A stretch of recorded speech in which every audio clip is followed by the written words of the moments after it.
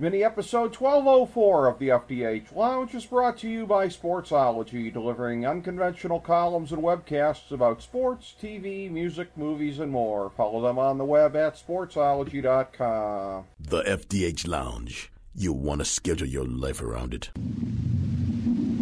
A long time ago, on a gloomy, wet Cleveland spring night, two men stand alone amidst the late-night drizzle. Their voices echo across the vacant station parking lot as they debate the merits of the great American radio show that have been missing for far too long. On that night, an idea was born. That idea became the FDH Lounge.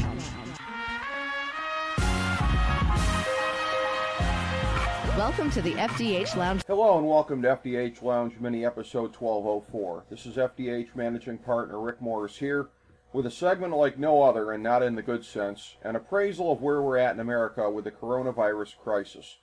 As has been noted previously, I'm not generally comfortable doing solo segments in the first person, and the FDH brand has never been about taking ourselves too seriously, but in times of crisis, sometimes you have to break out of your comfort zone, so I'm going to speak from the heart about this situation. For at least 10 days, we've been able to see the explosion of cases in Italy, which is arguably the first true test of how devastating the virus is, because Italy is a free society. It's been as devastating, or even more so maybe, in China and Iran, but we'll never know the true extent because of the secretive policies of the dictatorships involved.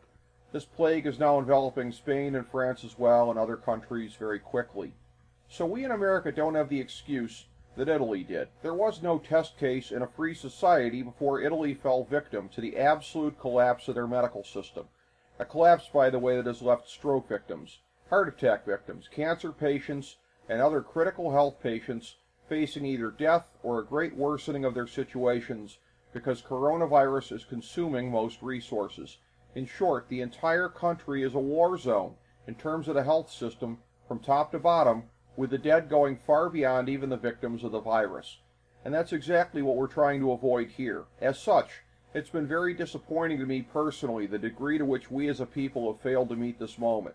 I live in Ohio, where our governor, of whom I've admittedly never been a fan, has become a true national leader in terms of moving us towards safety. It was the noises that he made about shutting down sporting events that got the conversation rolling to where all sports leagues ended up shutting down remarkably quickly. Side note on that, although I, like everyone else, was incensed by Rudy Gobert's stupidity in putting other people at risk for coronavirus, in the end he will have saved far more lives than he ever threatened, because it's clear that his infection was key towards shutting down every league in America, and in turn those shutdowns set the stage for other measures to enforce the social distancing that we need.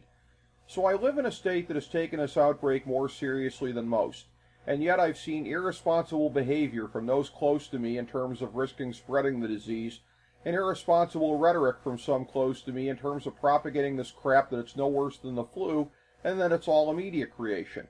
And social media has provided me with countless examples of what I've seen with my own two eyes personally.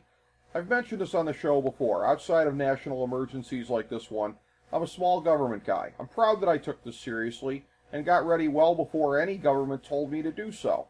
But somewhere along the way, we as a society may have lost the right to remain a free people because we apparently don't use our common sense to avoid potentially dangerous situations unless the government nails a door shut and tells us not to go in.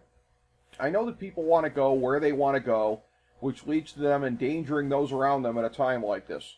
I know that people want to cram every situation into their own preconceived political boxes, which leads to them perpetrating the dangerous and irresponsible hoax that this situation itself is a hoax. I admit to believing in a few conspiracies myself, but when every public health expert in the world is shrieking that we are headed for the complete meltdown that Italy is in, it's inexcusable to keep trolling with stupid and irresponsible arguments. That's the question I'd like to pose to everyone involved, knowing the historical moment that we're in.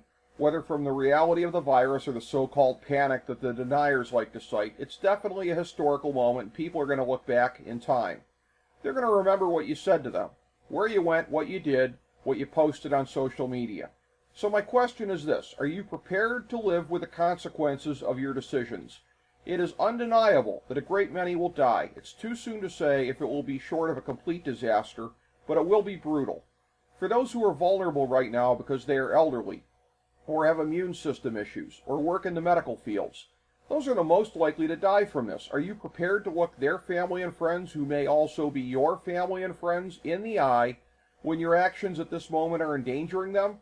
Is what you're doing right now worth the risk if you're wrong?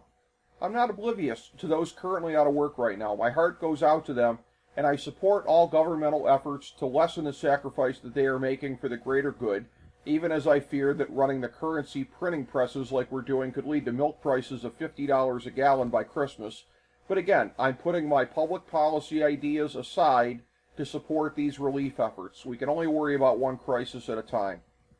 In short, on a scale last seen in this country during World War II, we are all in this together.